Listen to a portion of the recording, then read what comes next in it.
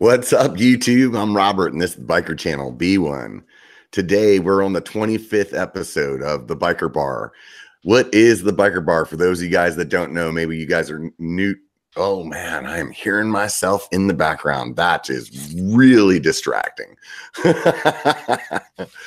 Anyways, give me a second to get myself together. Here we go. So those of you guys that don't know what the Biker Bar is, the Biker Bar is a long format kind of podcast style interview with people in the industry. It's every Sunday at 5 p.m. PST. And here we are. This Sunday is going to be Cushcore. So before we get started, we got the biker advertisement hour is what we're going to call it today. And I just want to remind you guys all to please subscribe and support the channel. That means a lot to see that subscriber count go up. If you enjoy this content or the POV content that I put out, definitely hit that subscribe button. It's a little thing for you to do, but it means a lot to me. As far as the other ways that you can support the channel, you can hit that thumbs up button. The more times that thumbs up button is hitting, God, that's like a tongue twister for me today. The more times that's hitting, the more that YouTube is like, hey man, this guy knows what he's doing, or people actually like it, and then it makes the secret algorithm soup work. So that's good. I want to mention to you guys that I do have a Facebook and an Instagram. It's at BikerB1, so at B1KERB1. For some reason, Facebook does not grow the way that Instagram does. I opened them both at the same time. Facebook has like a little over 500. Instagram is like ticking on, like knocking on 2000's door right now. So let's see if we can make the Facebook one grow. And if you don't like Facebook, you hate Facebook, just go to Instagram, do that. There's a lot of extra content comes over there. So you can kind of keep up with that stuff and see what's going on.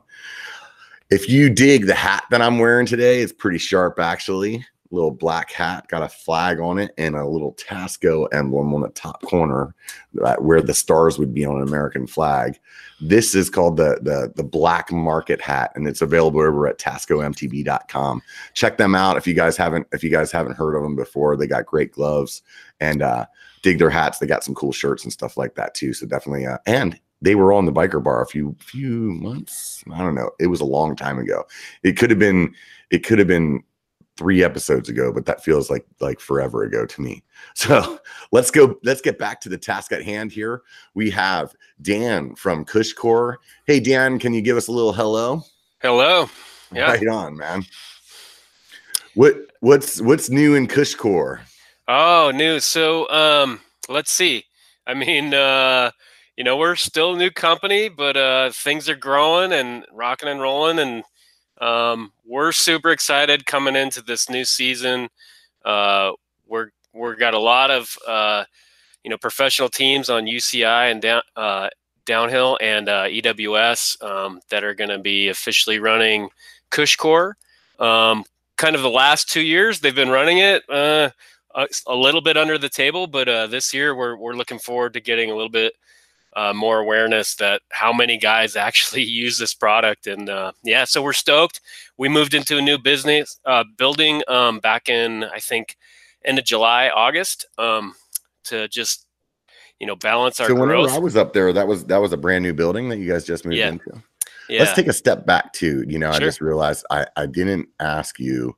Let's talk about what is Cushcore, because I just make the assumption that everybody in the mountain biking world knows what Cushcore is, but let's go ahead and give it a little explanation.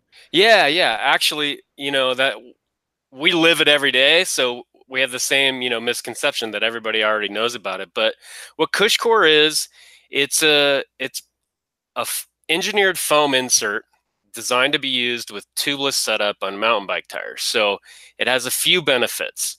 The obvious benefit is that the Cushcore is going to protect the rim from big impacts, but that wasn't the main reason that it was designed.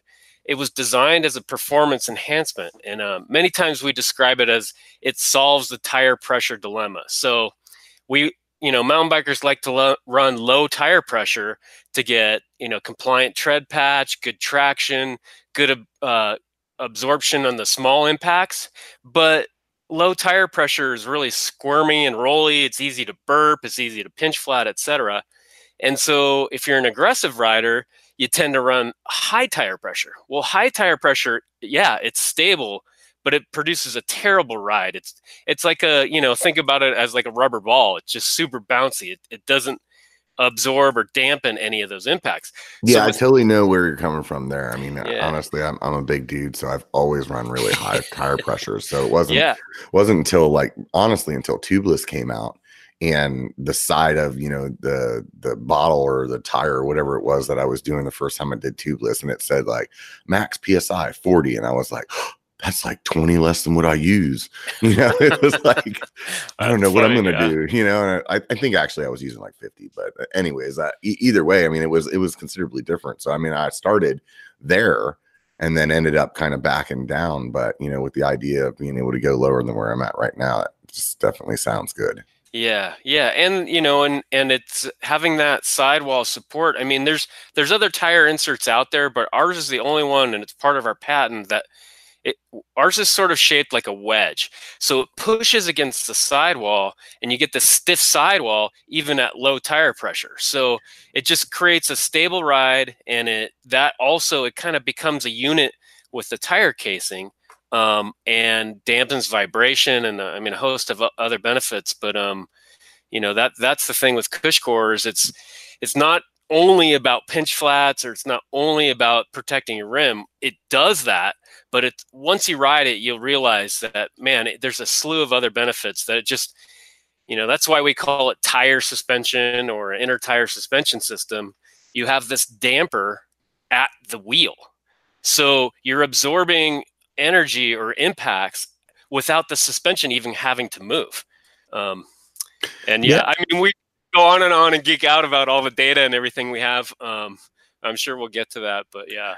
Yeah, and like you guys have some pretty cool graphics that show like on your website, cushcore.com, that show the wheel kind of rolling and the stability on the sidewall, which it really makes sense, and I think we've all had that happen when you have your tire pressure too low, or maybe you got a flat that's leaking or something like that, and you feel that like in the corners, that wheel just rolling over. Or like for me, it's like I always use tires that have like really thick sidewalls, Sure. And I've tried a lighter weight tire before, and I feel that feeling instantly, and it definitely it's like, well, this is crap, so to see something that would actually change the performance of the tire, I would imagine it really helps cornering. Like, do you guys have some kind of data that has anything to do with like the? Yeah, and in fact, I mean, we have our sister company is we do dirt bike suspension tuning, and for that company we have a electromagnetic suspension dyno, and we hooked it up with a tire with CushCore and without, and what we found, analyzing that lateral pressure, is that actually reduces tire roll by 25%. That's huge. And I mean, for me, I didn't invent the product. I ran into Adam. That's another story. And he's the inventor of the product. And, I saw it at first like, that's interesting. But when I wrote it, the biggest revelation for me was that cornering performance, because I just felt like mountain bikes were always sketchy because of that tire roll. And then I always ran too higher tire pressure, so you get terrible traction with high tire pressure. But with CushCore, you can kind of balance those things out. And man, the cornering performance, let alone smashing into rocks and hucking the flat and all that, that wasn't really my pain point as a mountain biker. Mine was more about cornering, and for me personally, that's the biggest improvement. But did you come from somewhere in the past? Were you in the bike industry then, or were you in the moto industry? No, so previously I worked at Honda R&D in their motorcycle division doing product development. So I mean, I've been a mountain biker and a dirt biker and BMX rider basically my whole life. And so I was in the moto industry, and I mean, the story is basically I decided to move out of LA and move to Bend, basically for mountain biking, and my wife and I we pulled the trigger, and I was lucky enough to run into Adam, and he needed help with the Craft Moto business, and all he told me at the time was like, I have this mountain bike product that I want to launch, and I need help launching it, and that was enough for me to jump on board, and I mean, we made the leap. I took a huge pay cut, and but it's all worth it. And not looking back, it's been awesome ride. And Adam is yeah, he's like a suspension genius, and that's what Cushcore comes from a suspension engineer's mind. And yeah, so when I came up there, that was one of the things that or one of the things that really surprised me is I show up, to your building, and I think I asked you guys the night before, hey, I'm going to be in Bend. Do you mind if I swing by? And I walked up and there's all these motorcycles in there. I'm like, what is going on here, man? I had no idea that you guys had this other side of your business, What is it that the motorcycle, what is the moto thing that you guys are doing? Yeah, it's called Creft Moto, and we do performance suspension tuning. So it's all, and our niche is we focus on WP suspension. That's the brand of suspension, and that is what's found on KTM and Husqvarna motorcycles. And we only concentrate on bikes that we know ride and race, and so that's off-road performance and motocross bikes. That's what we concentrate on, and so we don't do adventure bikes or street bikes or anything like that. We're focused on those performance dirt bikes, because that's what we do. And when we're not doing that, we're riding mountain bikes, and when we're not riding mountain bikes, we're riding dirt bikes. And so it's kind of we're lucky enough to have the two companies that can run out of the same facility. Largely the staff is split, but certainly Adam and I, it's all us and them. It's all the mountain bikers on one side of the break room and all that. It's not like that, no. But yeah, I mean, it's just most employees are dedicated to one company, but Adam and I split our time for sure between the two. And there's crossover as well, but we definitely, it's a complementary business, and eventually we will make Cushcore for motorbikes as well. I mean, taking a way step back, that's where Adam started developing the product first, and then just had a epiphany that, man, this is perfect for mountain bikes, and his background starts in mountain biking anyway, so yeah, so the product, a lot of people will refer to it as some kind of save my wheel kind of product, and I remember mentioning that those of you guys that aren't on my Patreon, and sometimes I have some content that's on there that is never released to the public. And whenever I went up to Bend, I did some interviews with Cushcore. I did some interviews with a couple other companies that are in Bend. Apparently Bend is a hot spot for mountain biking companies, and I had a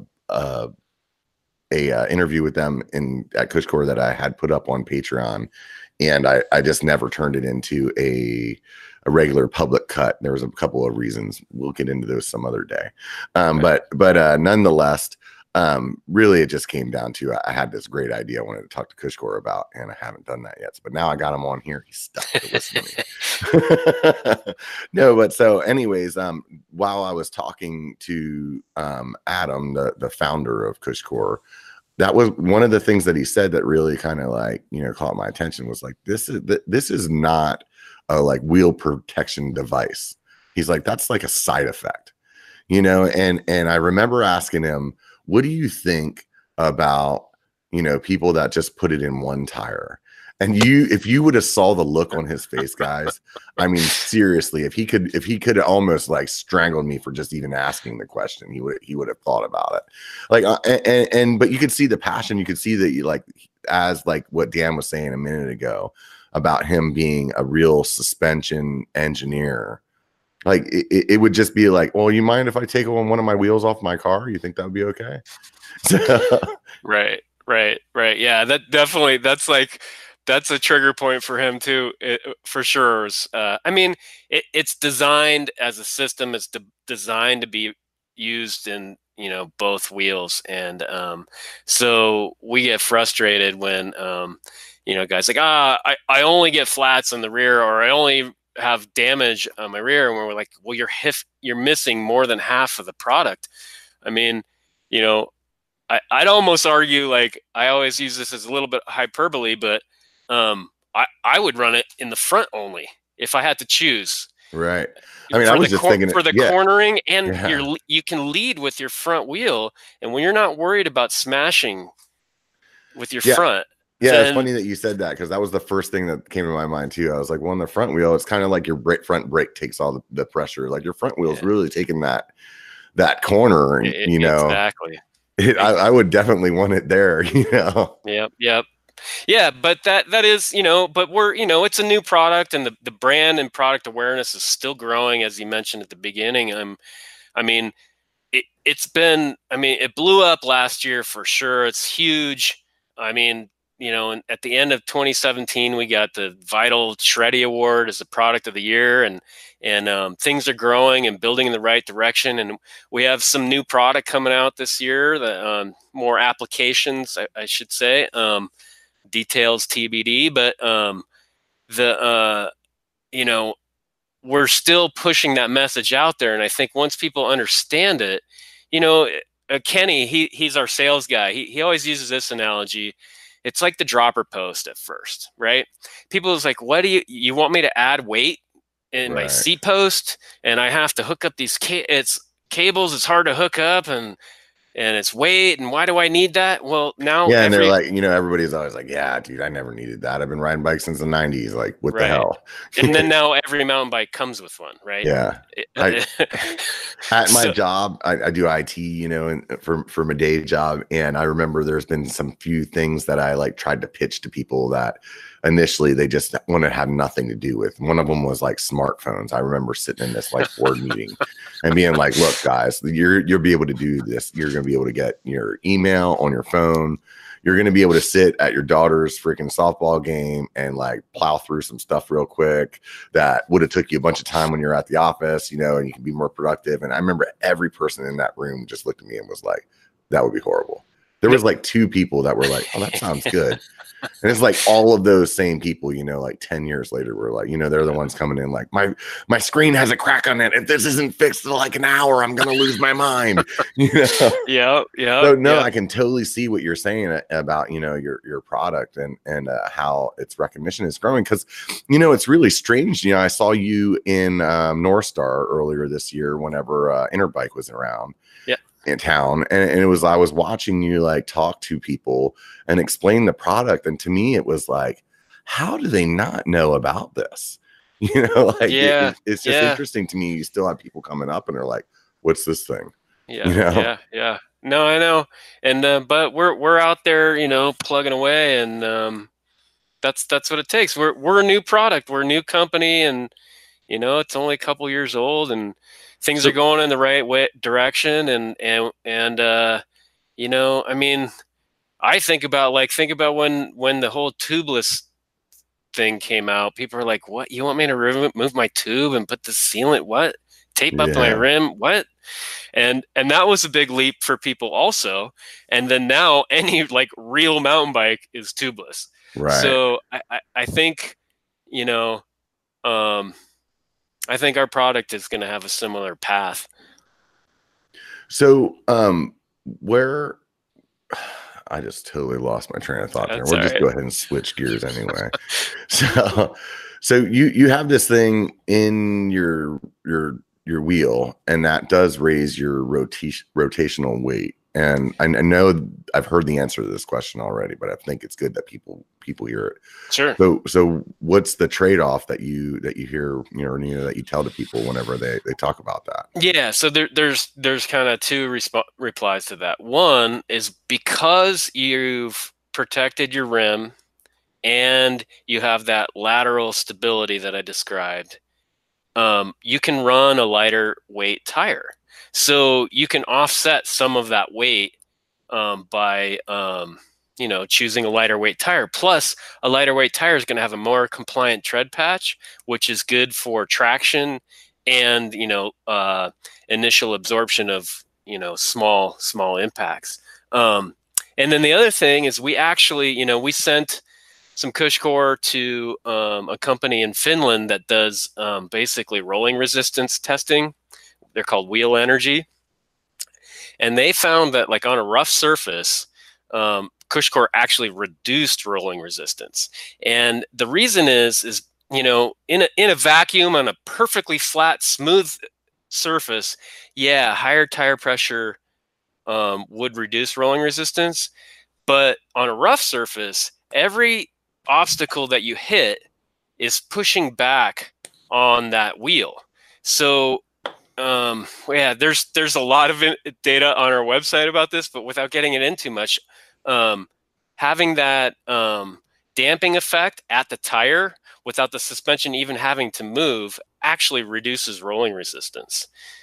So I mean, it's counterintuitive to a lot of people's, you know, initial thoughts on rolling resistance, but yeah, those are the two things.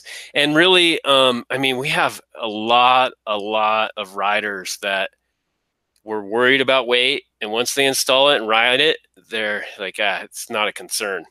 Most people that I know that have used it, there, you know, there's one common like theme, like, man, this thing is a bitch to put on, and then outside of that, though, like they all want to continue using it.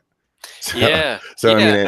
I mean, I've seen some marathon install videos go up online, but I mean, definitely like all those people, regardless of that, whether or not it's you know, that's the case. Because check this out, guys. That video, if you guys are on my Patreon, that video that I put up, I watched a dude at Cushcore put one on a brand new tire with a brand new tire in 3 minutes. So like, it's definitely like, it's a skill to be had, you know? Yeah. I mean, there's a technique. It's really, I mean, the people that struggle, they're doing it wrong. That's just it. They're probably working against themselves. You know, kind of the key technique is pushing that bead down into the rim center, right?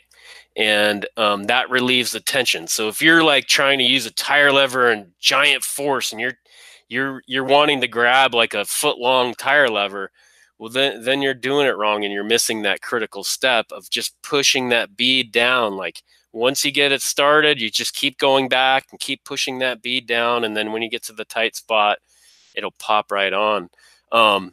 Yeah, and the I Cushcore, honestly didn't believe it. I mean, Adam was the guy I was talking to. That's the founder. He said he could do it in 2 minutes. I tried to put him on the spot. He wasn't going to bite, but one of the other guys jumped up and was like, "I'll do it."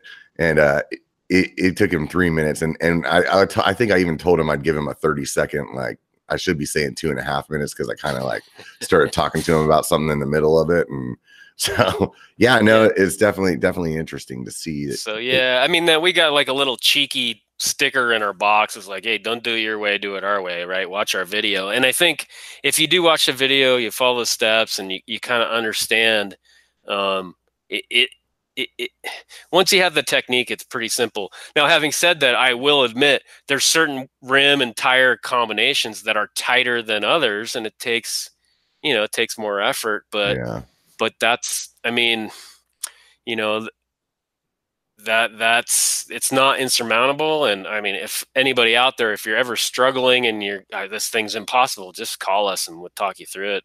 No problem. Because usually what happens, we do get those calls, and usually what it is they're just missing that one step or some technique that they get stuck on, and they're like, and if they call and we can explain it, that it's usually no problem. Definitely. There's a lifespan to the insert as well, right? Yeah, I mean, eventually, right? It's like tires, right? Tires have a lifespan, but it's totally dependent on your riding style, your terrain, your air pressure, your body size, etc., right? Mm-hmm. But for sure, regardless of who you are, you know, the Cushcore is going to last several tire changes at least, right? Mm-hmm. I mean, so for the average guy that changes his tire probably every 6 months or something like that. Oh, I mean, he's probably gonna get a couple years out of it then. Yeah, you're gonna probably get a couple years out of Cushcore for sure. And you know,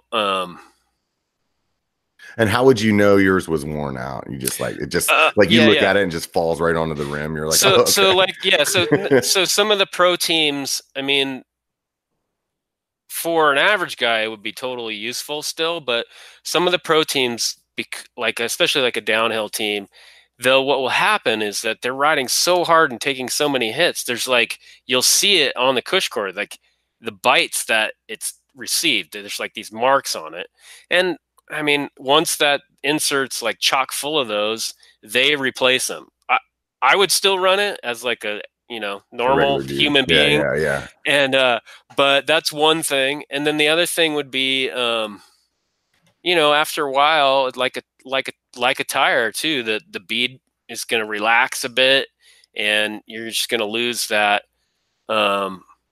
tightness. And having that tightness against the rim is giving you that performance, that lateral stability, and protecting the rim. But even a loose cush core is going to do some of its job, like protect the rim. But you just, after a while, that if it gets too loose, then that might be a time to replace it. But I mean, it like I said, most people, you're not going to see a need to replace it for a couple years. Yeah. So I saw somebody in the chat say something like, oh, well, I don't really pinch flat that much, so I don't think I need it. Or if I had carbon wheels, maybe somebody else, if I had carbon wheels, I'd use that to like protect them. And my first instinct when I saw it was like, you're not getting it. Like it really changes the cornering like tremendously. I think that's the biggest thing that people, maybe they're continuing to think about it just being the wheel saver, but really changes the cornering, and it really changes even how much suspension you could potentially use. Because you told me about something, I want to lead into that. Sure. And I think that one thing, a lot of guys that watch my channel, they're big dudes too. And whenever I like started hearing about this product and the way that it changes that way that wheel, the tire actually reacts, I was like, man, this is a no-brainer for bigger guys.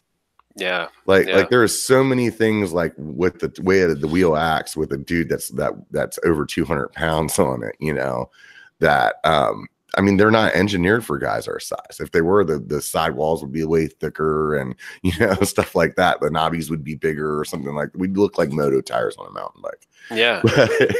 But so you guys recently had a study done. Can you tell me about that?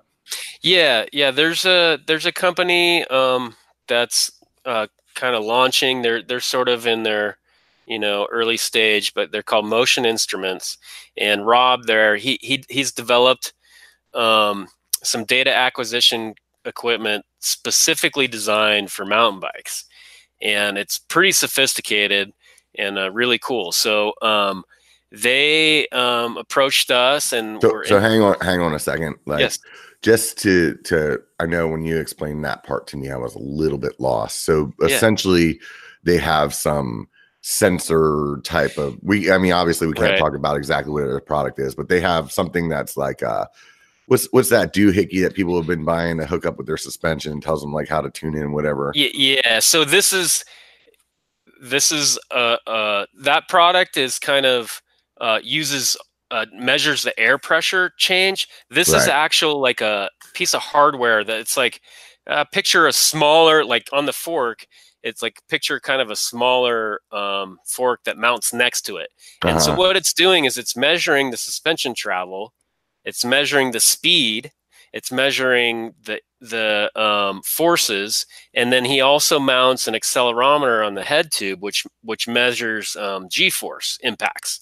Right. So is it just the fork, or does it do something similar on the rear suspension? Well, in this test, we just did the fork and the head tube. Okay, cool.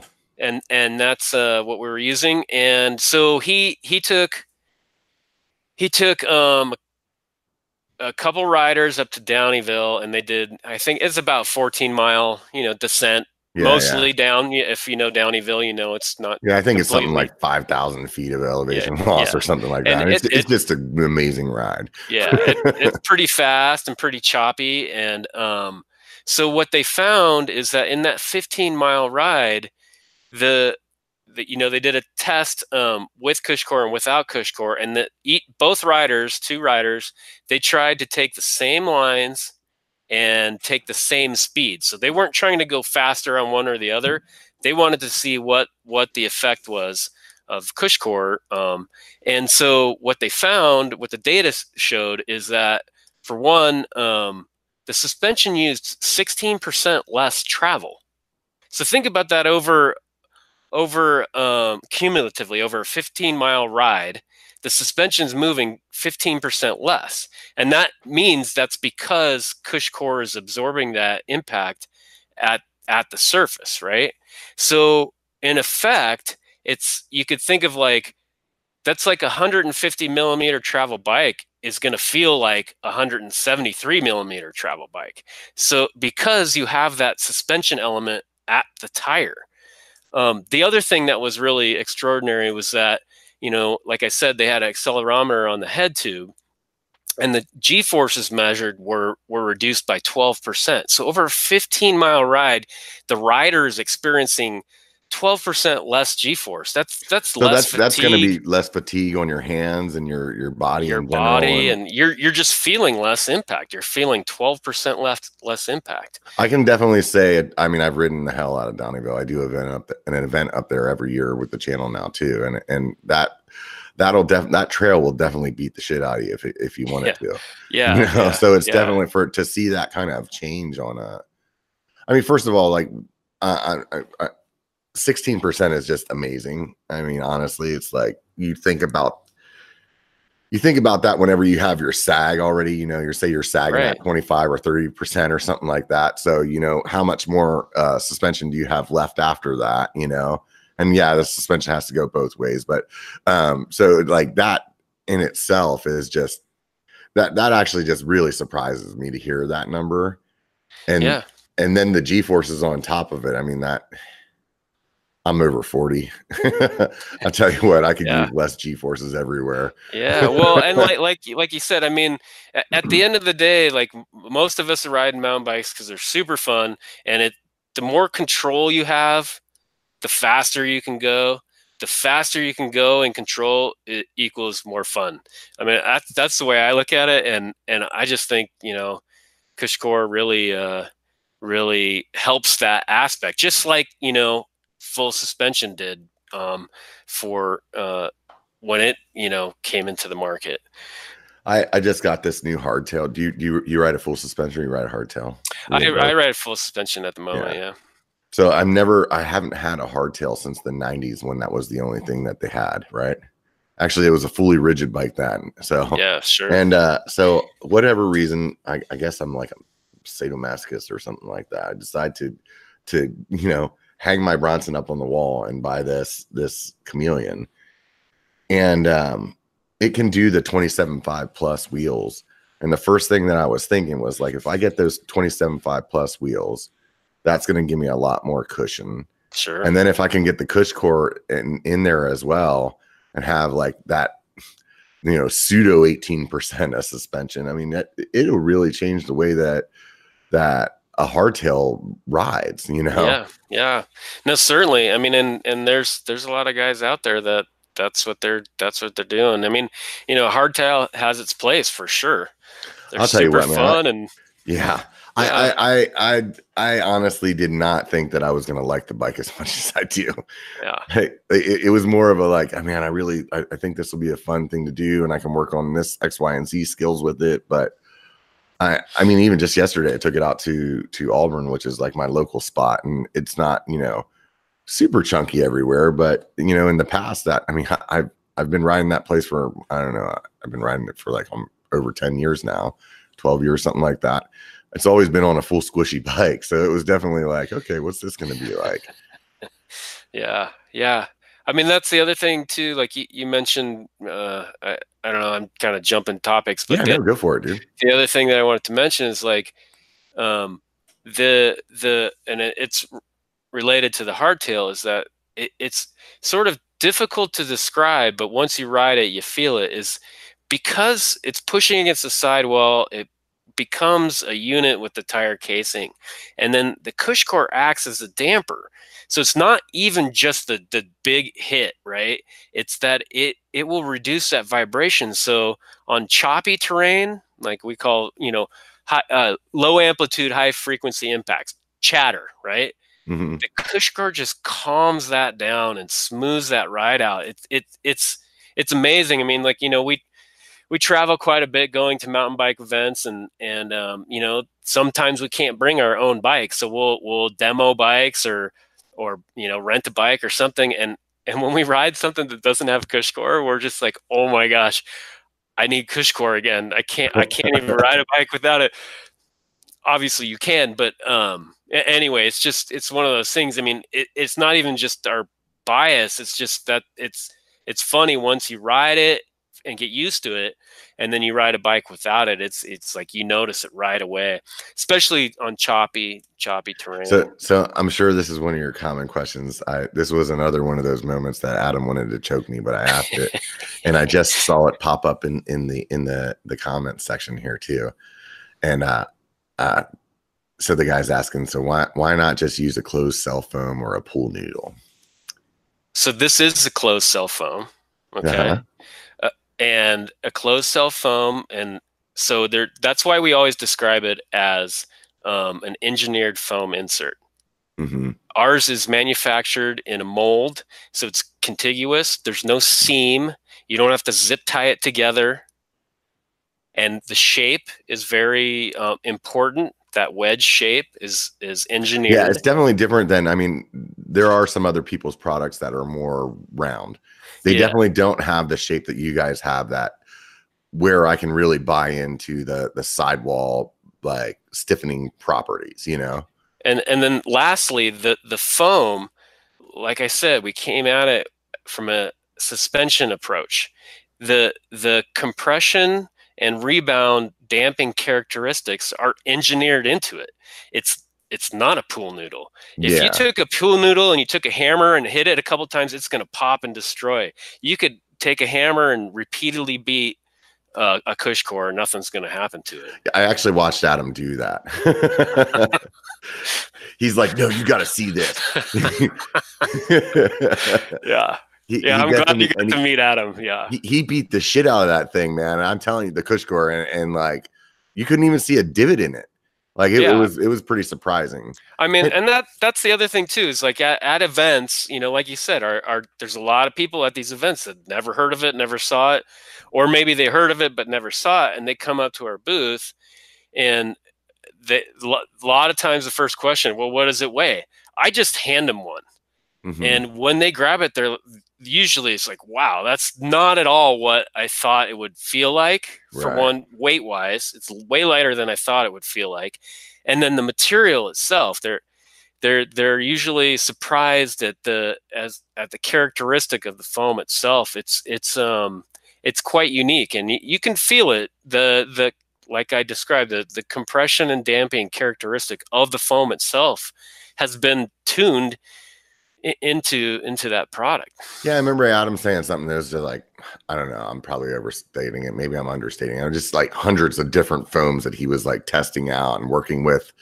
I think you guys work with like 3M or something like that to get it, or no, how it's 3M. Manufactured, or so anyway, some foam company like, hey, I want it to be like this. Nope, that way didn't work. And like, it wasn't like he just went out and was like, yeah, just give me some stuff, put it in this shape, and I'll charge everybody whatever the hell I want, I mean, he spent 3 years getting the foam just right.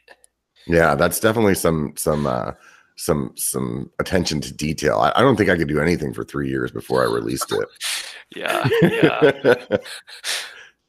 So, what are some of the other common questions that you get whenever you're sitting there at the booth and people are walking up? I mean, I think, how do you install it? How long does it last? What's it weigh? Mm-hmm. You know, It's funny that we're all concerned about how much it weighs, but honestly, like the weight of it is so small. Like there's a million other things that I could think about. Like the size of my belly.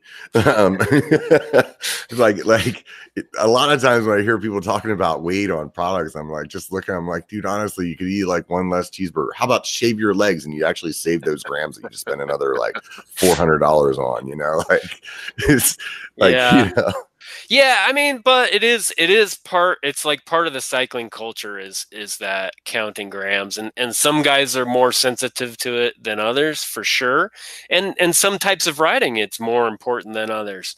But you know, the current product we have now is you know, it's designed for trail to downhill, right? It's you know, it can cover a broad range, but you know, maybe in the future we'll have, you know, other niches of product that have, you know, different weights and different performance characteristics. Yeah, that totally makes sense. Do you guys right now the wheel sizes you guys do is just 27.5 and 29 or like No. So we actually have 26. I was gonna ask that actually. Well, That's you funny you say know, that. honestly, like at first we weren't gonna launch 26, but when we first, you know, promoted the product, there was a ton of guys that were just like, "Oh, you got to make 26.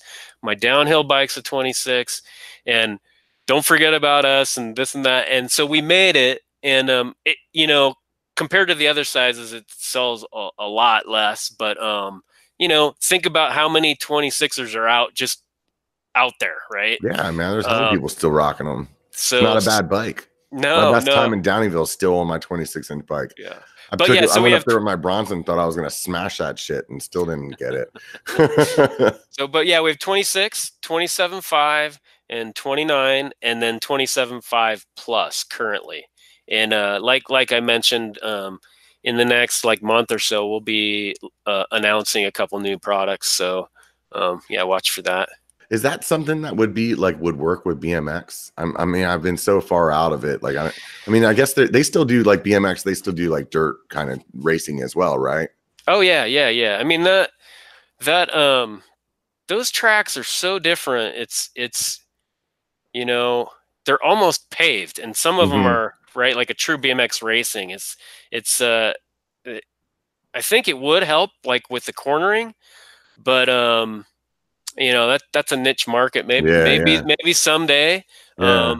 I think certainly like dirt jumping Uh-huh. would be beneficial for the impact. You know, a lot of those dirt jumpers are, you know, hardtails, so Yeah, that totally makes sense. it would help there. And we, you know, we have there's a couple trials riders out there that rock Cushcore on their trials bike, and um, so there's other applications for sure.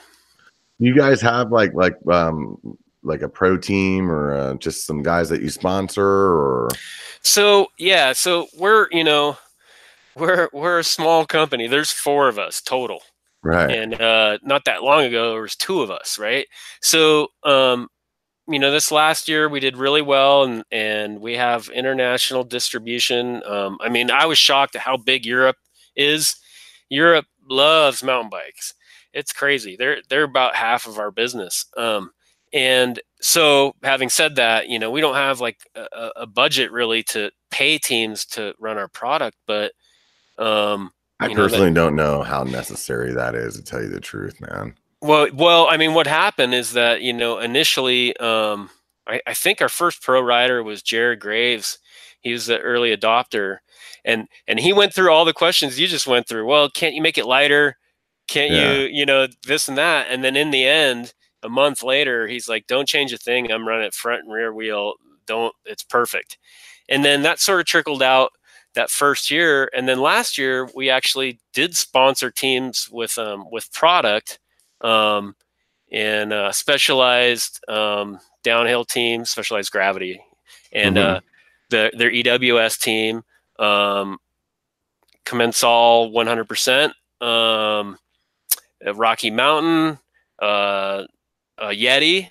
Yeti was a big one too. Richie Rude rocks it, Yeah, I mean, I think pretty much anybody that's really like pushing the limits of their bike is running it at this Yeah, point. and then big one last year was Martin Mays. He had an incredible season, and he rides on Cushcore. And then so this year, all of those teams and more, and we'll be announcing all those partnerships. Expanded the track, et cetera. But we'll make a big announcement once those teams are comfortable with announcing their rosters too. Yeah, totally. Yeah, that's right. But yeah, there's a ton of pros that ride it, and then we do have kind of grassroots guys as well. It's we call it an ambassador program, but it's kind of riders we like and riders that want to run the system, and we help them as much as we can. Yeah, no, that I honestly think that the way you guys are going about it is working. So why bother?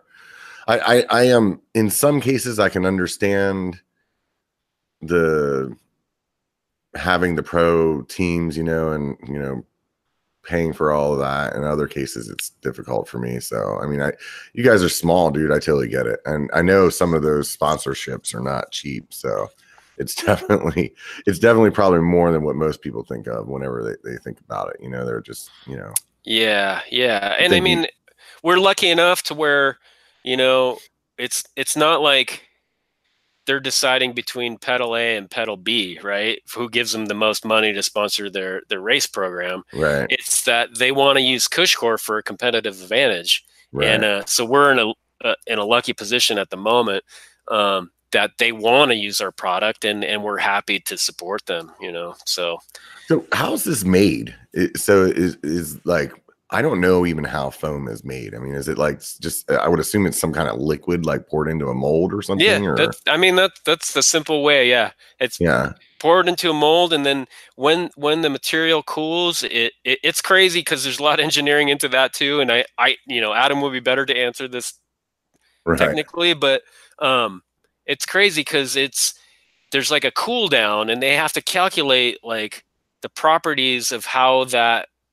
So the mold is like oversized or undersized or shaped so that when the product cools, it gets to your specification, right? So it's kind of a quick crazy thing, and we have basically 2 foam manufacturers that we work with. Is that like stateside or overseas? No. One is based out of Canada, and one is in Taiwan. Okay. But they're the Canadian company also has a facility in Mexico, so some of them are made in Mexico as well. Interesting. But there's yeah, I mean, and that's where we're at now. I didn't really think about that, having to like shrink to the right size or like expand to the right size. That's interesting. Yeah. How do they do that? Like, so like once they have that done, like, is there some kind of quality control that makes sure that it's like always coming out to the exact right size? There's a quality control at the factory, and I mean, once they have the spec down, it's pretty consistent with that, machinery. And then we do a quality control here as well once the product arrives. Because there's flash marks where the injector squeak inserts the liquid, but other small defects or whatever. But we do a quality control here, and right on. So, why are you guys in Bend? I mean, so I'm in Bend because, I lived my whole life in Southern California, and I wanted to be somewhere, and my wife and I wanted to raise our kids somewhere that's more smaller town and more outdoor focused. Not that it can't be outdoor focused in California, but totally right here in town, it's small, but not too small. And then, Adam and his wife, they started Kreft Moto in Durango, Colorado, but they just felt like, and then they moved for a bit to Austin, Texas, and they wanted to get back to kind of a mountain town. But they thought they loved Durango, but it's kind of too small to run a business, and so Bend's kind of the ideal size. Also, Bend is, you mentioned it before, it's like, it just has this, the culture is like, you know, very small business culture. There's lots of successful small businesses here, lots of startups, a lot of outdoor industry. I was surprised how many people were up there. Originally, I was going up there to meet with Project 321.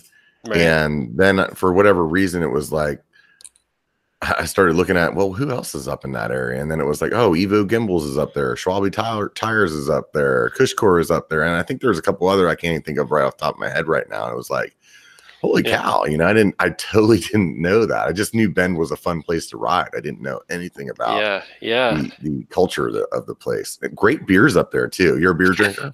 Yeah, of course. Yeah, it's hard not to be living here, that's for sure. I mean, I try not to drink too much beer just because it's easy to get fat, but right. But it's almost impossible to resist when you live in a town that is, there's a brewery on every corner just about.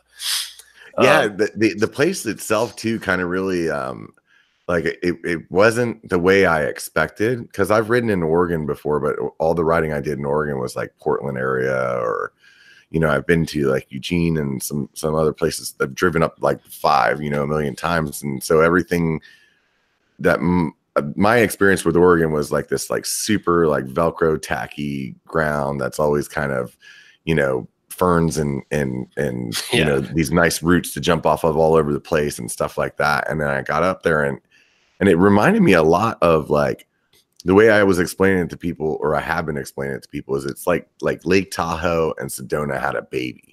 It's just like, it's kind of like, because it has this like deserty kind of look to it, but like some of the terrain that I rode on was like real similar to Tahoe, where it was like almost like a sandy kind of granite kind of ground instead of what I was expecting from what else I had seen in Oregon. Right. I mean, we're high desert, and it's 10 minutes to the quote unquote mountains, and the majority of the mountain bike trails kind of start in like a plateau, I would say, and it's pine trees, but like you described, it's kind of a sandy base, a lot of lava rock mixed in. But as you get higher, you get more to that classic Oregon stuff. But we're high desert, and it's good and bad. I mean, the good part is that all the rain falls on the Cascades before it gets here, right? So we're pretty dry and pretty sunny compared to the coastal Oregon. But also, as the season goes, the later we get into the season, you just keep going higher in elevation, and it just keeps getting better as the snow melts. I mean, and the majority of our trails here also are like really flowy and kind of serpentine and relatively smooth, but then you run into a patch of super sharp lava rock, and there's a pretty good variety of stuff. And how long does it take the snow to melt there? Like in Tahoe, like basically, come like typically come May, end of May, like it's definitely melted enough that any trail system that we're usually on is available. I mean, May, like the majority of everything is open, all the, but the higher elevation stuff, sometimes that won't melt until, July, August. And some of the sweet stuff, like Metolius and Flagline and all that stuff, is a little bit more high mountain.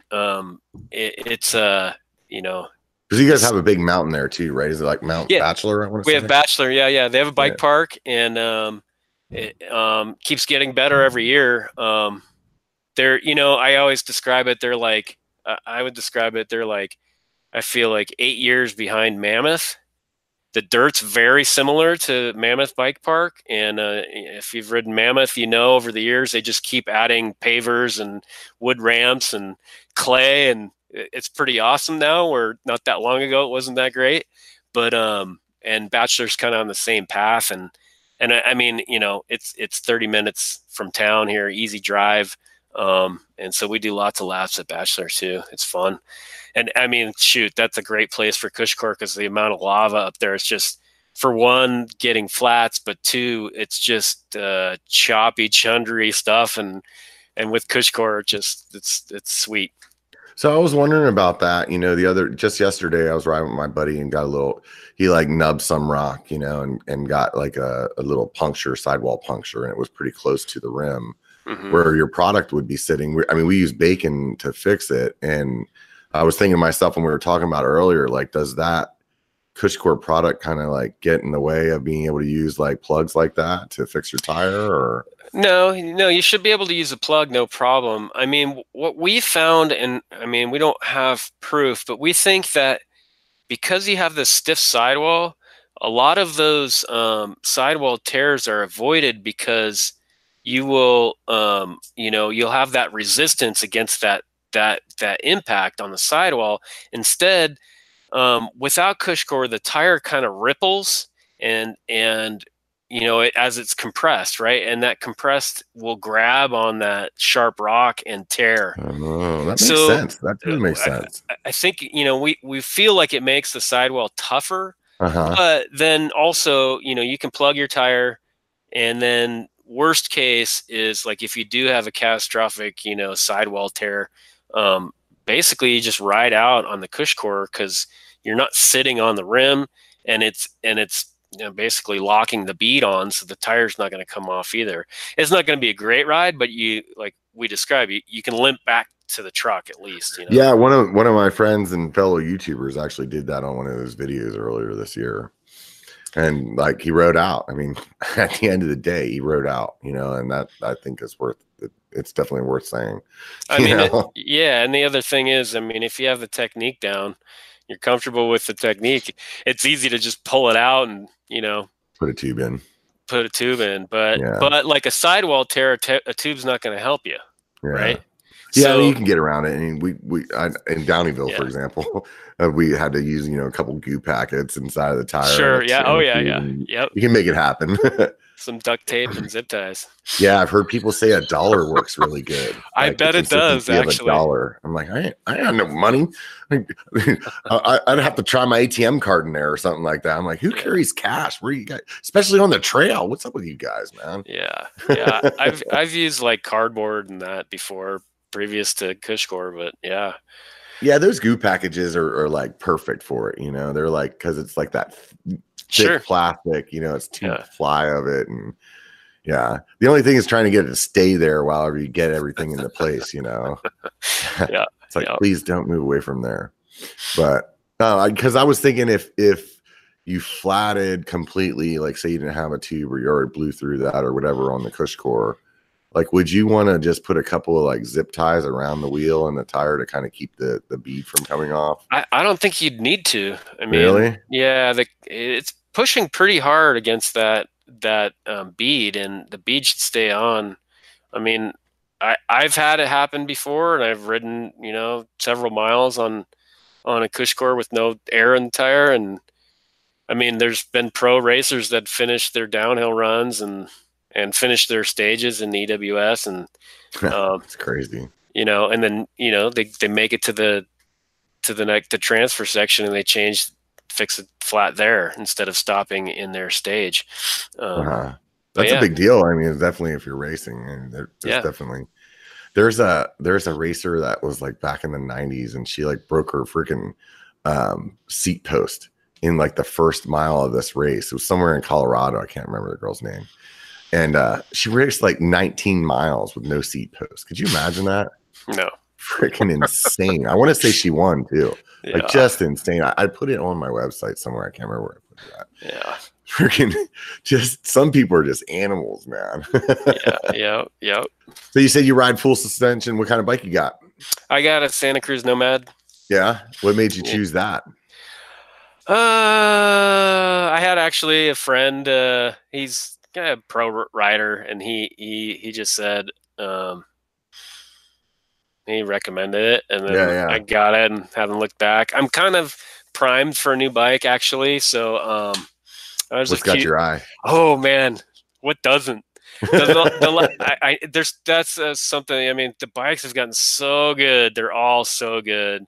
You were right across the pivot tent there at Interbike. Those guys, Yeah. those bikes were being handed out like pancakes, man, or like candy or something. Yeah, their booth was packed that whole time, and that's what I was gonna say is like the Firebird really is the 29er Firebird is.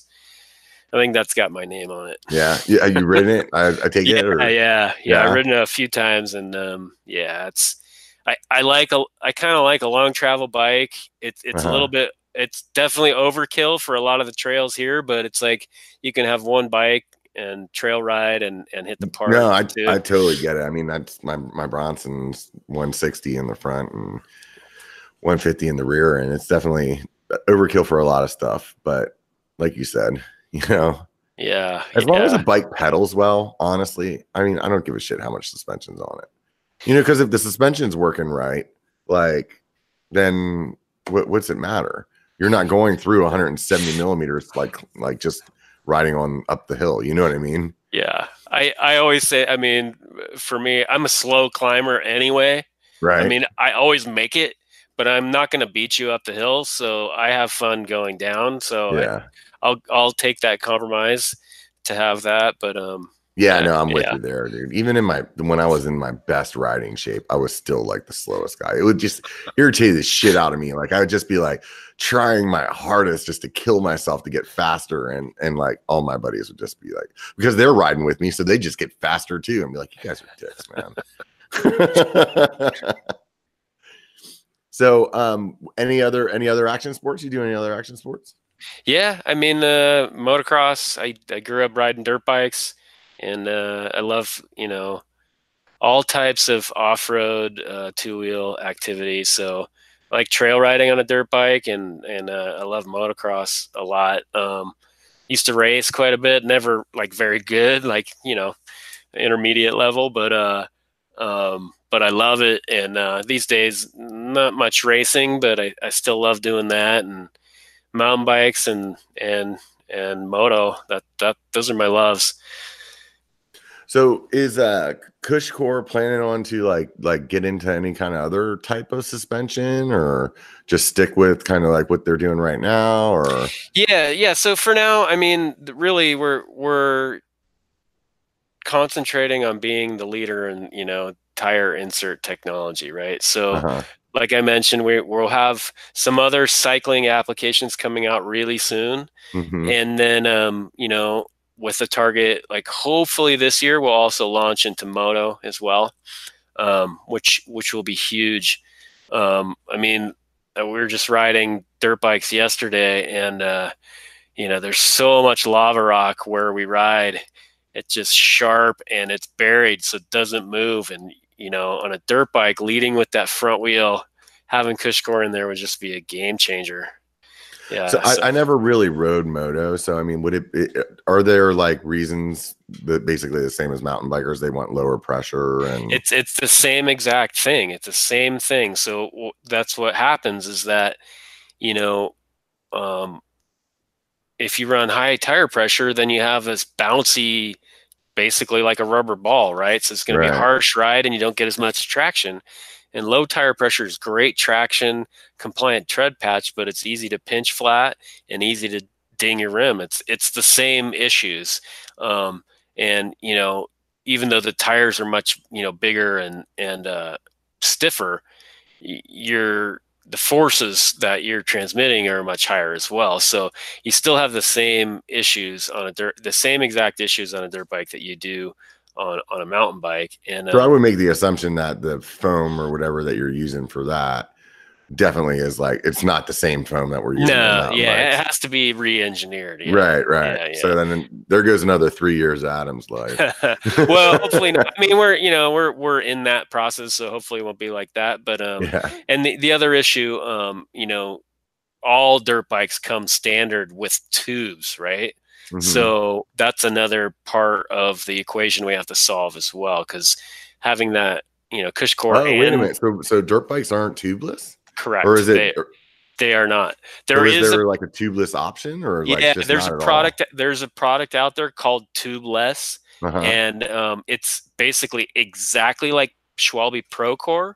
It's an high pressure inner tube inside, and then you have another the tire chamber on the outside, right? Why haven't any of these companies like stands or something like that, like up to that? Like you would think that that would be like a real simple. Yeah, I know. I mean, it's the same thing as us. Like, why would they not want to do that with the sealant and be able to like stop that from happening? Do you get flats a lot on dirt bikes? I don't know. Yeah. Oh, yeah. Yeah. Definitely. Definitely. I mean, and this tubeless product is pretty good for that, but it doesn't solve the lateral stability issue, and it's a pneumatic system, so you don't have any of the damping characteristics that like a Cushcore would, right? And I mean, So on yours has top, to, like, did you guys have to come up with a different kind of? I guess I can't ask you too much about. well, product, I mean, yeah. yeah, it's not, it's too early to really Yeah. describe, but Yeah. anyway, we're working on it, and that's a target. So No, I mean, that's really interesting, man. That's like super interesting to think about. yeah, so we're, we got probably in the next month or so we'll announce a few, cycling products, and then hopefully, that the moto product goes well, and we can get out there this year, I hope. So you guys, man, I had two questions now. I don't know which one I asked first. How about this? So you guys run around to a lot of the cycling events. I mean, is that kind of, you have a team that just goes constantly, or you just pick certain ones, or? Yeah, the team is us. I mean, like I said, we're up to 4 employees. One of those is really kind of a full-time. He does shipping, receiving, amongst other things, inventory management, etc. So he doesn't really travel, but Adam, myself, and Kenny, we do everything else. Small company, you have to wear a lot of hats. And yeah, so this year I think we're going to like about 12 different events. Kenny and I are going to Cabda West, which is in San Diego, trade show, basically cycling show, in San Diego this following week. After that, Adam and Kenny are going to Core Bike in the UK, which is another kind of industry event. And then after that, we'll be at Frost Bike, which is QBP sort of summit. And then Sedona Mountain Bike Fest, Sea Otter, and it kind of keeps going on and on. And we'll be. So you guys stay pretty active as far as that's going, then. Yeah, it's almost something every month. Yeah. Huh. Is there potential for you guys to just like be like, are you guys trying to like work with like a manufacturer to actually like be installed whenever the bike's new? Yeah, so that's one of our goals this year, is to make some OEM partnerships. So we're working on it. There's some, it's not really exactly that, but like transition bikes, they carry Cushcore in their store, right? So you can buy Cushcore from Transition, and then Gorilla Gravity carries it as well, and they'll outfit your bike with Cushcore when you order it. And so that's sort of the trickle, and eventually, yeah, that's what definitely we'd love to have that opportunity to work directly with OEM and have it be an optional equipment. Have you ever heard anything about people having problems with their wheels, like their carbon wheels, like having like breaking or something like that because of the product being in there, or any kind of thing? No. I mean, not because the product is in there. I mean, we can't eliminate all wheel and tire failures, right? Mm-hmm. So it can still happen, but it, definitely nothing at this point linked to what you guys are doing. So. Oh, well, no, for 100% for sure. If anybody has sort of a wheel failure, you'd have to think that it would be worse. It would have been worse without Cushcore in there. It's certainly not anything related to the product. Yeah. No, I hear you there.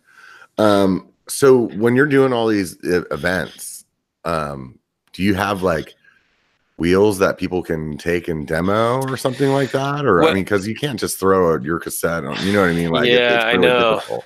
We when we first started, we tried that. We had about 12 different wheels and different cassettes and different axle widths and all this.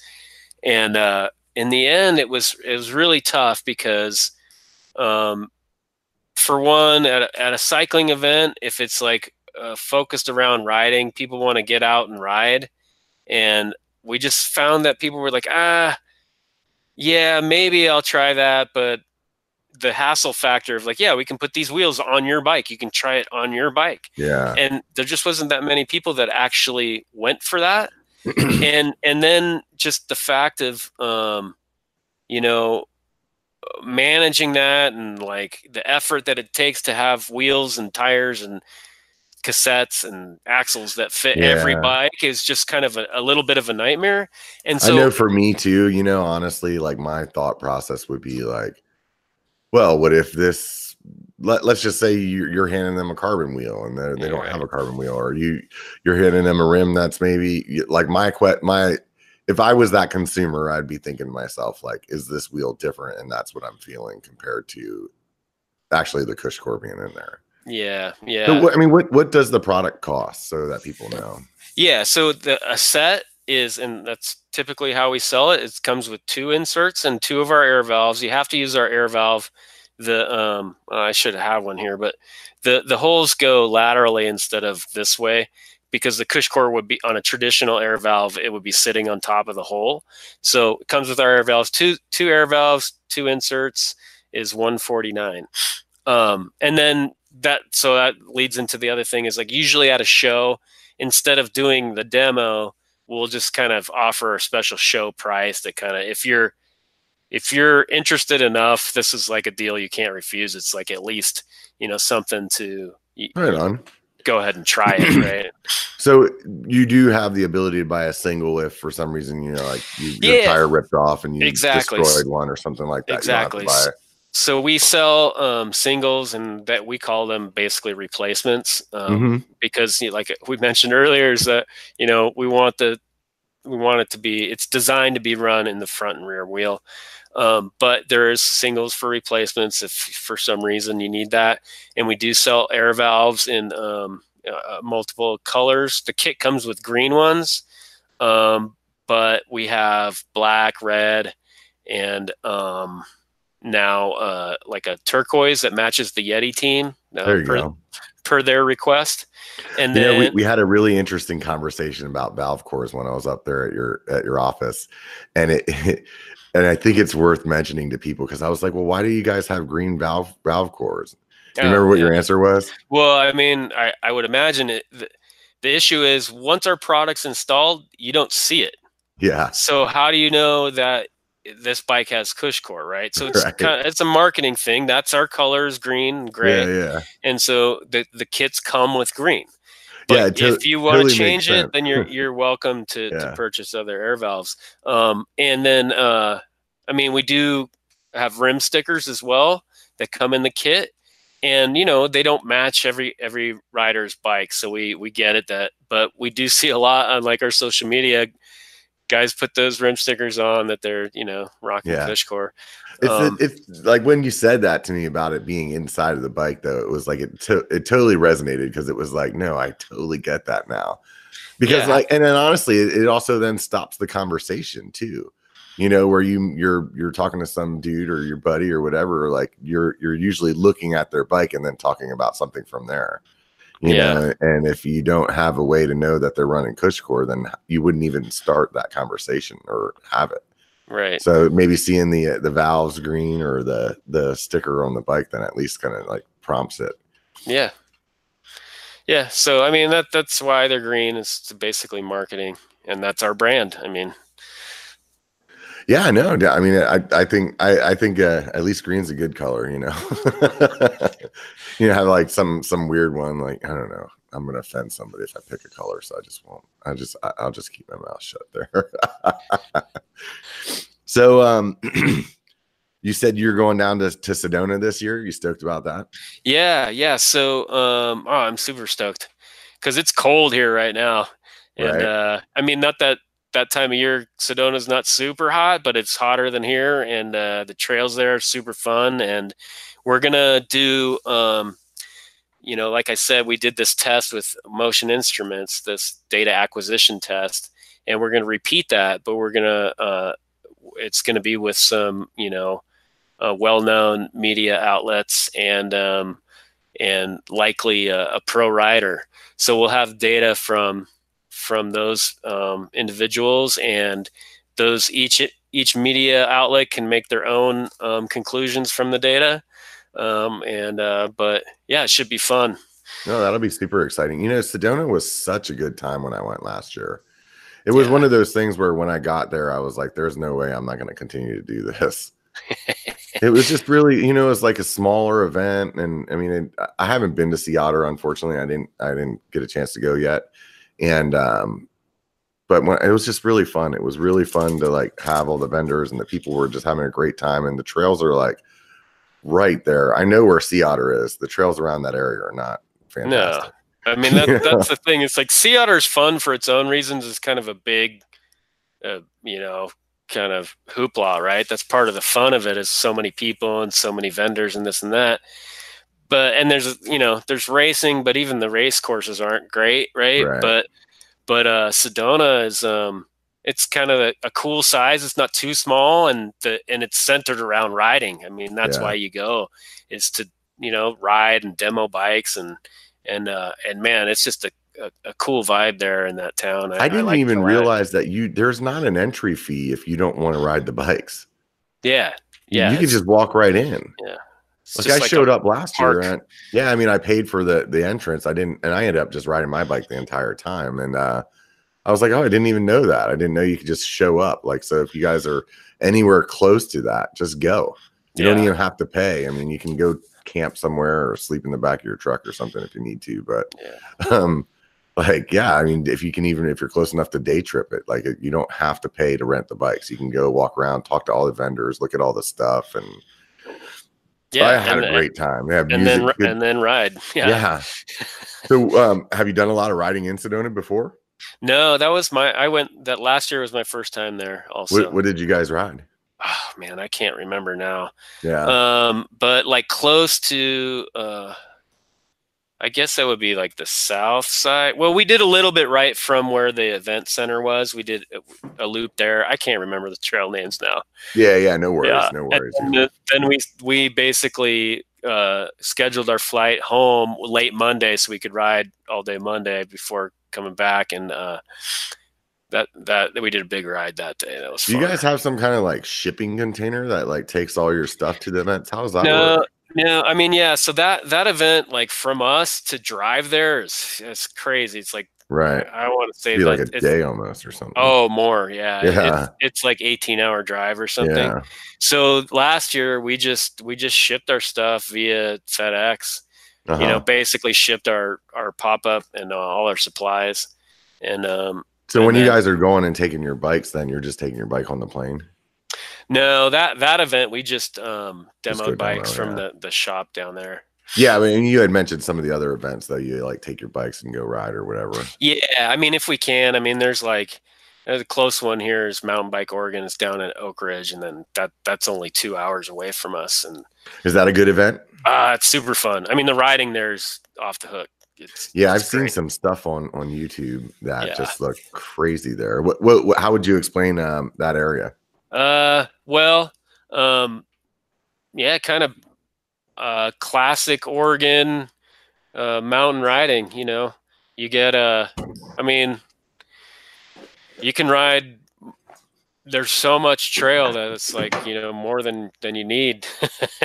Is there any like trail names that are like that? Alpine is like Alpine's the classic. And that's mileage wise. Oh God. I think if you do it from the very end of it, from the very top, it's probably 20 miles of mostly descending. And it's, you're in like redwood forest and ferns to extreme exposure to shale rock to high speed, just flowy stuff. It's within the one trail, it's kind of got it all. And then there's other trails like that too, that maybe aren't well known, but like Alpine's kind of the classic for Oak How do Ridge. you do with exposure? I'm good. Yeah, I can't stand Yeah. that shit. That's freaking. I about lost my soul in Sedona, man. Yeah. Well, okay. Now, having said that, there's some trails in Sedona that, there's that like, what's it called? White Line or something Yeah, like that. No, dude, I that, get like the heebie-jeebies just watching videos of that freaking trail. Like, I can't even watch them. It's yeah. ridiculous.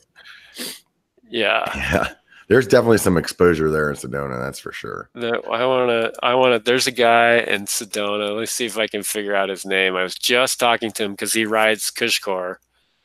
Oh man, I'm not going to be able to find his name.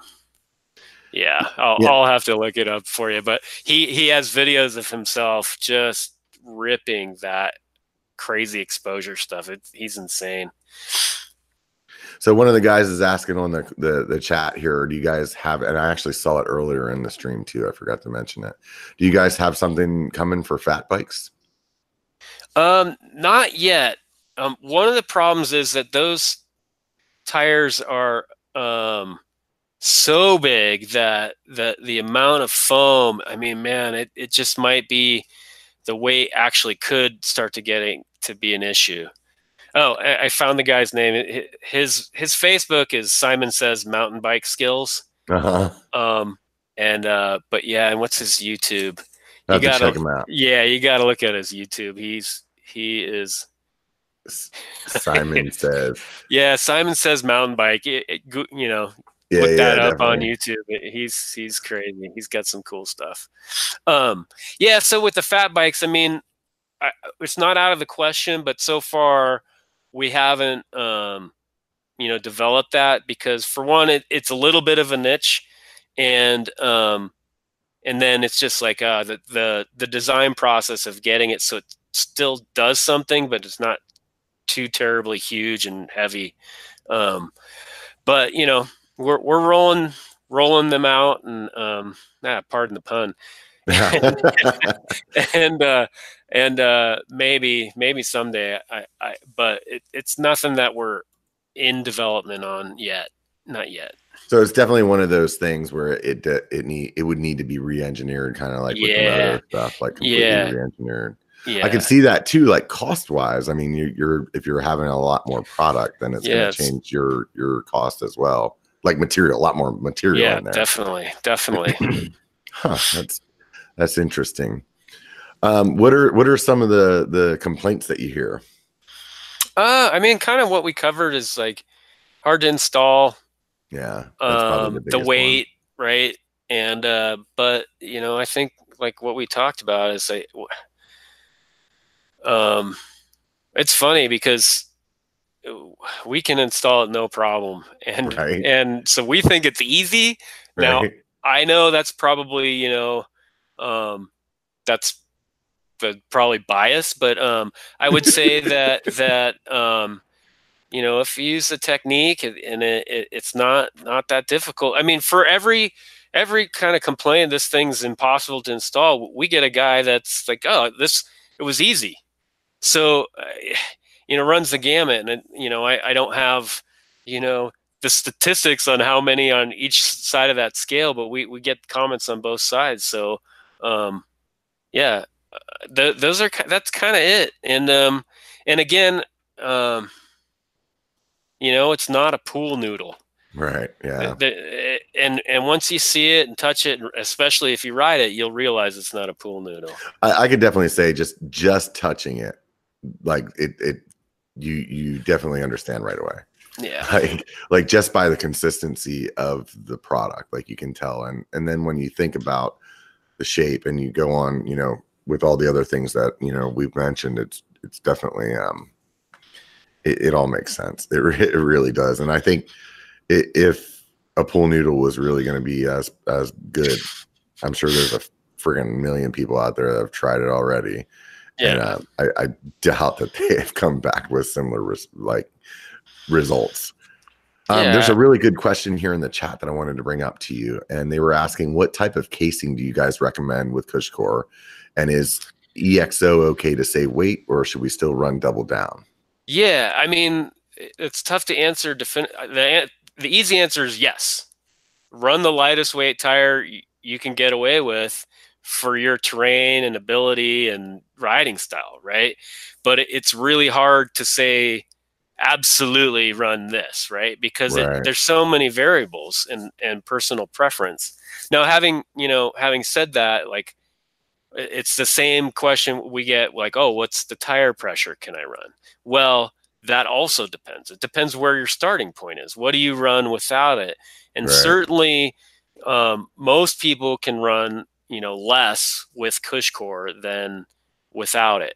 And but if you're already running like extremely low, like 16 psi, you may not change your tire pressure at all. Like, that's pretty low. And those guys must weigh like $120, dude. Yeah, there's no way I could freaking run. I know, 16. But there's a lot of people out there that run extremely low pressures, and they're looking for those benefits, and it makes sense. It's just that once you get down that low, you probably won't change your tire pressure that much with CushCore. Now, like you mentioned, somebody like me, I'm running 30 right now is what I run front and back with CushCore. Without, I actually don't have it in right now. Oh, okay, yeah, okay, yeah, because that's what that was what I was going to say. So without CushCore, I used to run 30, and with CushCore, I run 25, 24. I'll be dead honest with you guys. I weigh like 195. I have the set of CushCore sitting there right behind me. Yep. You can kind of see a little bit of it in the corner there, and I got them from you guys, and I was like, oh, well, as soon as my tires wear out or I puncture one, then I'll put it in. And I swear to God, the tires I have on right now are like, they're knock on wood. I don't know if that's actually good or bad because the CushCore's not in there, but like they just aren't, they're not going away. So it's coming soon though. It's definitely coming soon because I have a brand new set of tires that I want to put on. I really want to try them out, especially with the weather that we have right now. And I also want to give my go at installing them after I've seen the professionals do it. So is the garbage can like 100% needed? Yeah, I think so. I mean, well, not 100%, but it makes it a lot easier for two reasons. One is if you're trying to change. Let's back up just a second. I'm sorry. Let's explain for the people that are listening or maybe haven't watched your videos. So part of the way that you guys install is you say that it's easy if you have like just a regular old gray garbage can that, people would have like the can that you would put a keg in if you were having a big party. Yeah. That, or like, I mean, at my house, I just use like one of those 5-gallon paint buckets from Home Depot. Oh yeah, that makes sense too. Yeah. Okay. So the whole thing, what you're trying to do is just, the beauty of the large trash can is it brings it up to a comfortable place where you're not bent over, right? And then the other thing that it's doing is like without supporting the wheel, and you're basically the trash can or the bucket is supporting the wheel on the spokes. What that does is that when you're pushing down on the tire, you're not pushing down on the other bead. So like if you did it on the ground, you'd be kind of working against yourself because you'd be pushing on the opposite side bead that's touching the ground. So this is kind of isolating the bead from the ground, basically. That's why we like to use a trash can, and the trash can puts it up in a nice, so you're not bent over so far. Right. So you just use a bucket though. That works too. Yeah. I use a bucket at home. That's just because that's what's sitting there. Yeah. And obviously, like if you were just sitting it on the ground, then it's like, you're either pushing your cassette all over the ground or the other side. Yeah, it's just kind of a pain. Exactly. Good times. So, which event are you looking forward to the most this year? Crankworks. Where's Crankworks at? Well, Whistler. Yeah. I guess there's two that I'm looking forward to. Crankworks, Whistler, and then because it's been several years since I've ridden at Whistler, and I'm not going to lie, I'm looking forward to more riding than working at Whistler because it is just awesome. And then the EWS at North Star. Oh, okay. Because this is, I don't know if they've had a round in the US before. Maybe some couple years ago, but anyway, it's close enough for us. We can go and we can see our teams race on CushCore and cheer them on. And I thought the Interbike that they did up there that was open to the public was really fun. And it's sad to see that Interbike's not going to be around next year. At least next year they canceled it already. Yeah, Yeah. So it would have been cool to have an event like that continuing, because I felt like it was really set up well, kind of like Sedona, where like the tents and the vendors are there, and there's like this great riding like right there. Yep. You know. So what is it about Crankworks that you just the like the train up there? That I've never been to Whistler, so. Oh yeah, I mean Whistler. I mean, are you like one of those big jump guys? You hitting like 40-foot no. He's like, I'm not that good. No. But I do like the kind of flow trails, and there's just so much variety of terrain, and it's just they've been at it the longest. So the park is just set up so good. The trails are so good, and there's a lot of riding there over a couple days. You're definitely going to get better because it's set up so well that you can progress and get comfortable jumping. And I don't do huge hits or anything, but when you ride there, it feels like you are. So yeah, definitely you feel like you're killing it, right? And then there's some things you look at and you're just like, oh hell no, I'd never hit that. But guys do for sure, and it's a cool vibe there. It's been man, I haven't been up there probably 5-6 years or so, and how far is that from Bend? I mean, that's drivable, like 10-hour drive. Yeah. Oh wow, that's farther than I thought. It's like kind of way up there then. Yeah. You got to go all the way through. We're like in the center of Oregon, so you have to go half of Oregon all the way through Washington, and then it's about, I want to say, 3 hours from the border. Wow, I didn't realize it was that far. Yeah. I was thinking it was like a day trip for me, so it doesn't sound like it. No. I mean, you could power it out. Probably, yeah, it'd be a long, like 15-hour drive or something like that. But yeah, for you'd stop in Bellingham and ride there. Yeah, there you go. Right. Tell you what, I used to drive up to Portland a lot for work, and I have like paid like enough freaking speeding tickets in Oregon to like learn my lesson finally, and now it's like, I could tell you some ridiculous times that you might not believe in how fast I got from Sacramento to Portland, but I'm not doing that anymore because it's just too damn expensive. It's one thing getting the speeding ticket and paying that, but the other end of it is you can't do traffic school because it's out of state ticket, and then your insurance goes up, and now you're digging that for another 2-3 years until that goes away. So I'm really slow at like learning my lesson, so it took me a while. But now I'm like, I go to Oregon, it's like cruise control. Just don't friggin' mess around. You know what I mean? Yeah. No. So do you guys go from Bend? So Oak Ridge is pretty much the place that you go to ride the most if you're leaving town, or do you guys like head over towards like Boise or? No, yeah, not too much. I mean, mostly it's Oak Ridge or up Hood River.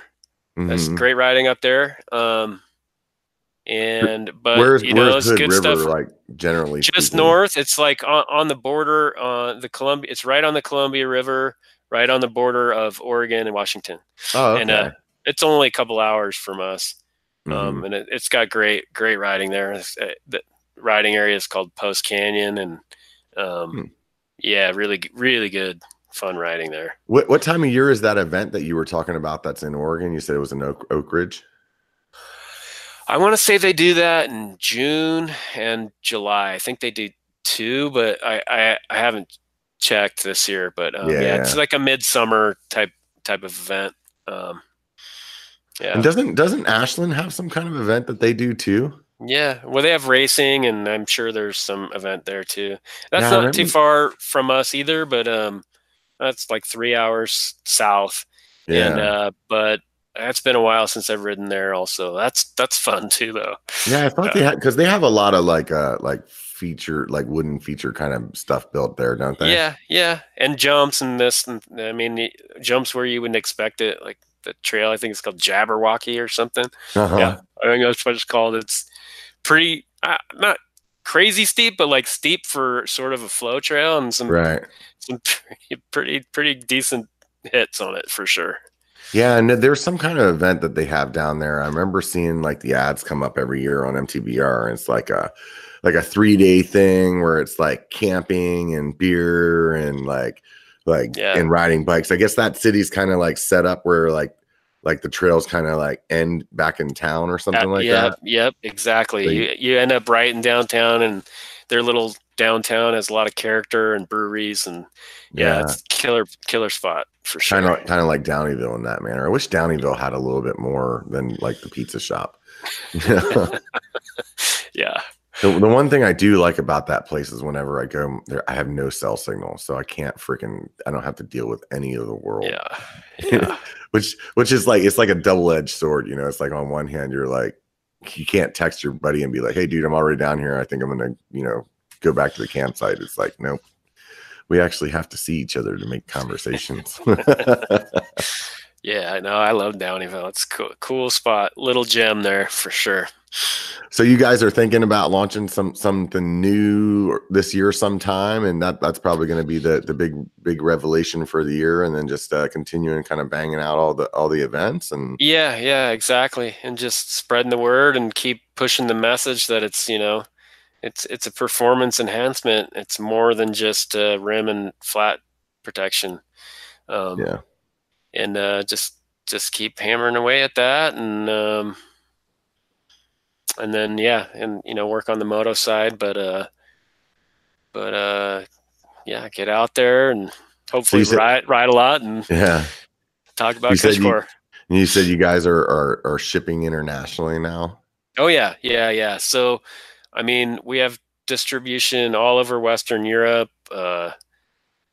Netherlands. I mean, so you have some kind of like warehouse there or something like that, or like some kind of third-party at our company facility. Yeah, I mean, currently what the way we're set up is that, you know, the product is made elsewhere and it's shipped here and just inserts.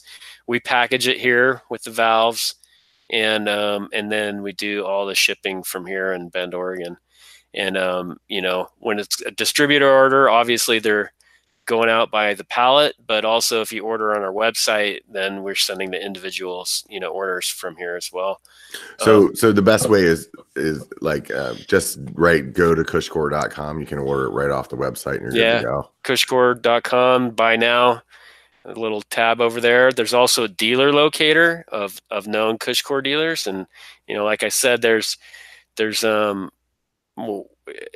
at least in the U.S., we're with QBP, BTI, and KHS are distributors. So, I mean, any bike shop can order it for you. It's easy, but certainly you can order direct from us as well. Do you guys sell on Amazon too, or no? We are on Amazon. That's been a learning curve. Oh yeah, yeah, it's crazy. That's a whole man. I had no idea what's different about that. Well, okay. I mean, a couple things. It's like anybody can sell your product, right, on Amazon. So you're kind of competing against yourself. And then you have to police it a lot because somebody can, you know, undercut you, right, and sell it at a discount. But there's clear, if you want to any product, you know, there's like the thing called a MAP, you know, minimal advertised price, right? And if they violate that, then we need to tell them that basically you're not a authorized reseller and you're violating our MAP. And so we find these guys, and a lot of the guys like selling on Amazon, it's not even a bike shop, it's a guy out of his garage or something, and where are you even getting our product? And you know, so fell off a boat, dude. the real issue with that for us, it's not that they're selling at a discount. I mean, that's one issue, but the issue is that we want to make sure that the product and the brand is represented accurately. Right. And when it's, you know, out of our hands, that's where it gets tricky but yeah, but just it's still good. Amazon's still good, and but we're learning on that. Yeah, it's interesting. I can't remember. There was somebody else I was talking to a couple weeks ago, and they had a similar story with Amazon where they were like, I want to say they ended up just pulling it from Amazon altogether, where they were like, we just can't do it. Well, yeah, and Amazon takes a big chunk of, you know, they have a big commission, I guess Yeah, you want yeah. to call it. So They got to get their piece.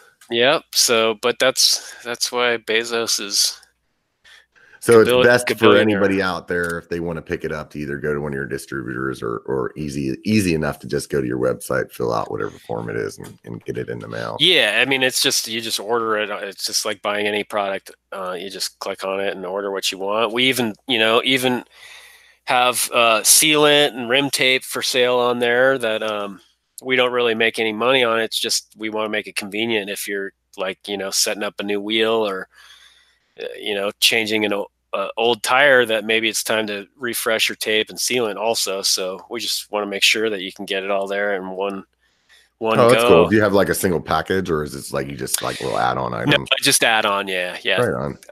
I mean that we've talked about that, and I think eventually we'll do it. Is like maybe develop our own sealant and just include it in the package, but we're not quite there yet. Is there any kind of problem with sealant and like the material, like or any issues that you could foresee, like with a certain sealant, like deteriorating your insert or something like that? No. In fact, we've done a lot of testing where we basically bought all the sealants and took a section of Cushcore and put it in a bucket with the different sealants and watched it over 6 months, and nothing happened. No growth, no weird deterioration, no anything. It's a closed cell foam, so it's impervious to liquid. Even if the Cushcore gets a tear in it, that there's no holes. So anything is compatible. Yeah. I don't know. There's probably a better Adam question, but maybe you can. What is closed cell foam? That's a better Adam question. Yeah, we'll let that one go. Basically, it's there's no holes, right? There's no air bubbles.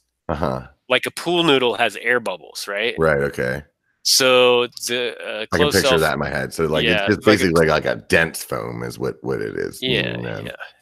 There's no air pockets to pop, right?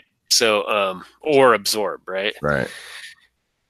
Is there any kind of manufacturing defect kind of warranty or something like that, or you guys probably don't have to worry about it because you're packing it yourself? So I would imagine you'd see anything as you're putting it in the box. I mean, so that's our we check every unit, right, as it goes into the box because we're packaging it.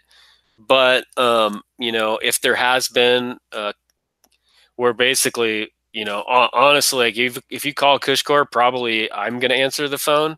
And if you have some issue, like we really want to support our customers. And if it is an issue, we usually can take care of it. Like I can think of one where it was like on the Cushcore, if you've seen it, it has these channels, and the channels are designed there to allow air and the sealant to migrate to both sides of the insert. And we had one that the way it was packaged, it was folded right at that channel, and so it was like the product was creased, and it probably would have worked, but I understood the customer. He's like, I just bought this product and it's got this crease. It looks like I'm worried it's going to tear. Probably would have been fine, but we just sent them a new one. We don't really have like a official warranty or anything like that, but case by case, if it makes sense that give you guys a call and then go from there. Yeah, exactly. Man. Well, hey, I really appreciate you taking time out of your Sunday to sit down and chat with all of us up here. I'm sure everybody. Oh, here's a good question, actually. I'm gonna ask that too, but I do really appreciate you coming by and sitting down and talk with us, because it's really informative. And I think that if you have the time or whatever to actually hear, to hear about the product and more than like the pool noodle kind of idea, it's really logical. It really makes sense. And it's like, I'm kicking myself in the rear end for waiting for my tires to wear out, but I also know I'm probably going to be that guy that has like the 2-hour session that doesn't work for me. Well, and I get it, Robert. Like it's more fun to ride the bike than to work on it for sure. So I get it, but yeah, get them in there. So somebody asked, what about storage? Does it matter temperature or moisture or anything like that? No. Yeah. Yeah. So they, I mean, yeah, it's like any, I guess a tire would, if you get it way too cold, there could be an issue. But I mean, really, yeah, there's no, or way too hot. Yeah, like don't yeah, there's store it too in your hot, too attic for cold, like or 6 months and expect it to be perfect, right? right. I mean, just basic logic with that. But Yeah. yeah, there's no real guideline. It's the material's super durable. So Right on. yeah. Well, like I was saying, dude, I truly, truly appreciate you coming and hanging out with us and talking to me about the product. For all you guys that are still in here listening, please remember to subscribe and support. Let's see how many likes are on this thing. We only have 49. Oh, we have more likes than we have people watching right now. So I can't use my normal spiel about, come on, guys, seriously. But I'm sure out of the 43 that are still here right this second, you guys can hit the thumbs up button. That'd make me happy, because I like being happy. So I really appreciate everybody that threw up a super chat while we were talking. I know sometimes I miss you guys. I can't like do the personal shout outs or whatever, but really, really appreciate the support from all of you guys. Those of you guys that are just watching and or listening later on the podcast, I totally, truly appreciate that, even if that's the way that you support the channel. If you guys noticed, I got a new mic. Those of you guys that don't follow me on Instagram probably didn't know that, but I got a new mic. And the reason that I have this microphone and that you guys can hear the awesome baritone in my voice right now is because of the people out there on Patreon and all of you guys that throw up the super chats and all that stuff. Pretty much everything that I get cash flow wise from this channel goes back into the channel or into my belly in the way of beer. So I definitely appreciate that, because I definitely like drinking beer and I also like doing this YouTube channel. So keep that going, guys. Want to also say about iTunes the other day. I went on there and I was just searching for an MTB podcast, and I noticed it like gave this list of all these other mountain bike podcasts, and mine didn't show up. So what that comes down to is I need more of you guys to write reviews. So if you guys can do me a favor, like open up iTunes, search the Biker Bar, write a review about the podcast. If you enjoy it, give it 5 stars. If you don't enjoy it, don't write a review. It doesn't matter. So once again, I just really appreciate Kushcore and Dan, taking the time to come here, hang out with us. I want all you guys out there to remember one thing and one thing only. It only takes a bike to be a biker. So get out and be one. Cheers.